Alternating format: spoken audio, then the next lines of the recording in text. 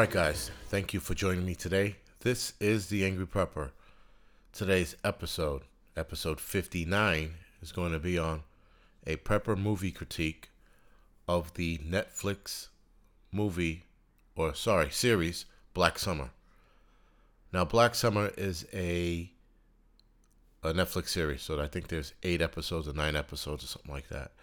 And Black Summer is about a zombie apocalypse that happens. They start the show 6 weeks in, if I'm not mistaken. Now, the reason why we're critiquing this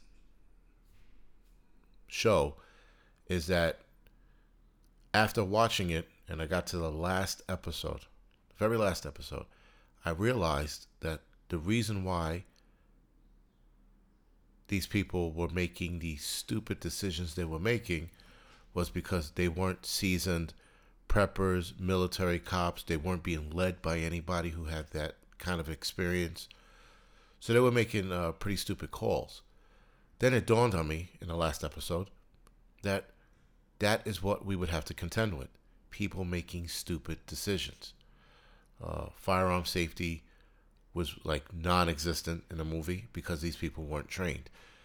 Decision making was down the stupid because they weren't trained. Now, yes, some people will argue that The Walking Dead, they weren't trained, but they were led by Rick, and Rick was pretty well-rounded as a survivalist apocalypse leader. His time being a cop is what got him to make right decisions, if you will. Now, he didn't always make right decisions, but nonetheless, he made assertive decisions, and he executed them. In this show, Black Summer, people were just making poor decisions. And I realized that the stupids out there, or the stupids of the world, if you will make bad decisions. And then you have people who are just not aware. And they're going to be making bad decisions or stupid decisions. So after watching the show, it dawned on me, you got to stay away from those people. Stay away from those group of people. There's a scene in the end, which I'm not going to give away completely, which is a sort of a spoiler alert, but not really.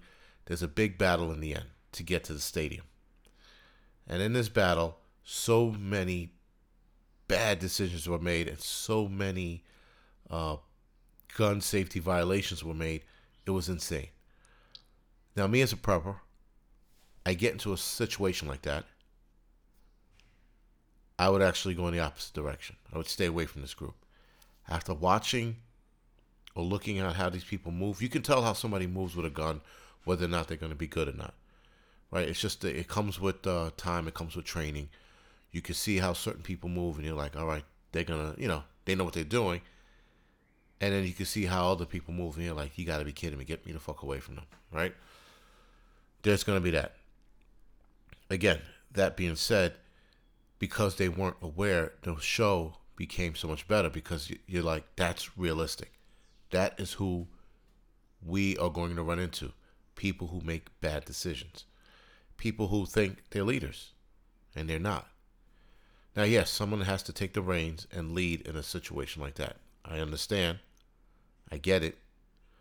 But if you have no leadership skills, you shouldn't be leading. It's as simple as that. I'm not saying I'm a leader by any stretch of the imagination, but if calls needed to be made and I was asked advice or to give advice, I would absolutely give some advice. Now, this show, they did do some things, like I said before in the prepper critique of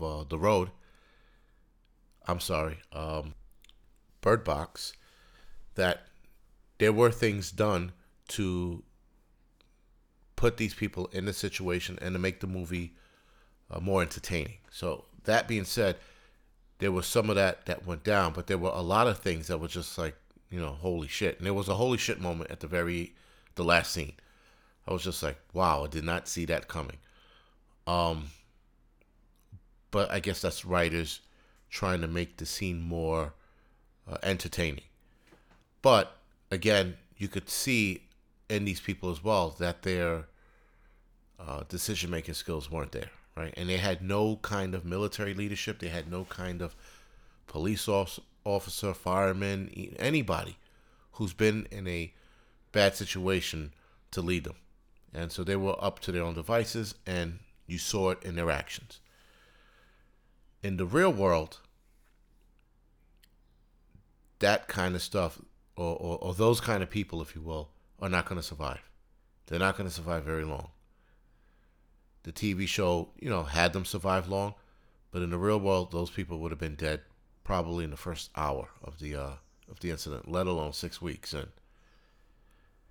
those are the people you have to watch out for. You have to take them seriously. And when I mean take them seriously, I mean take them seriously as in they're going to get you hurt and or killed.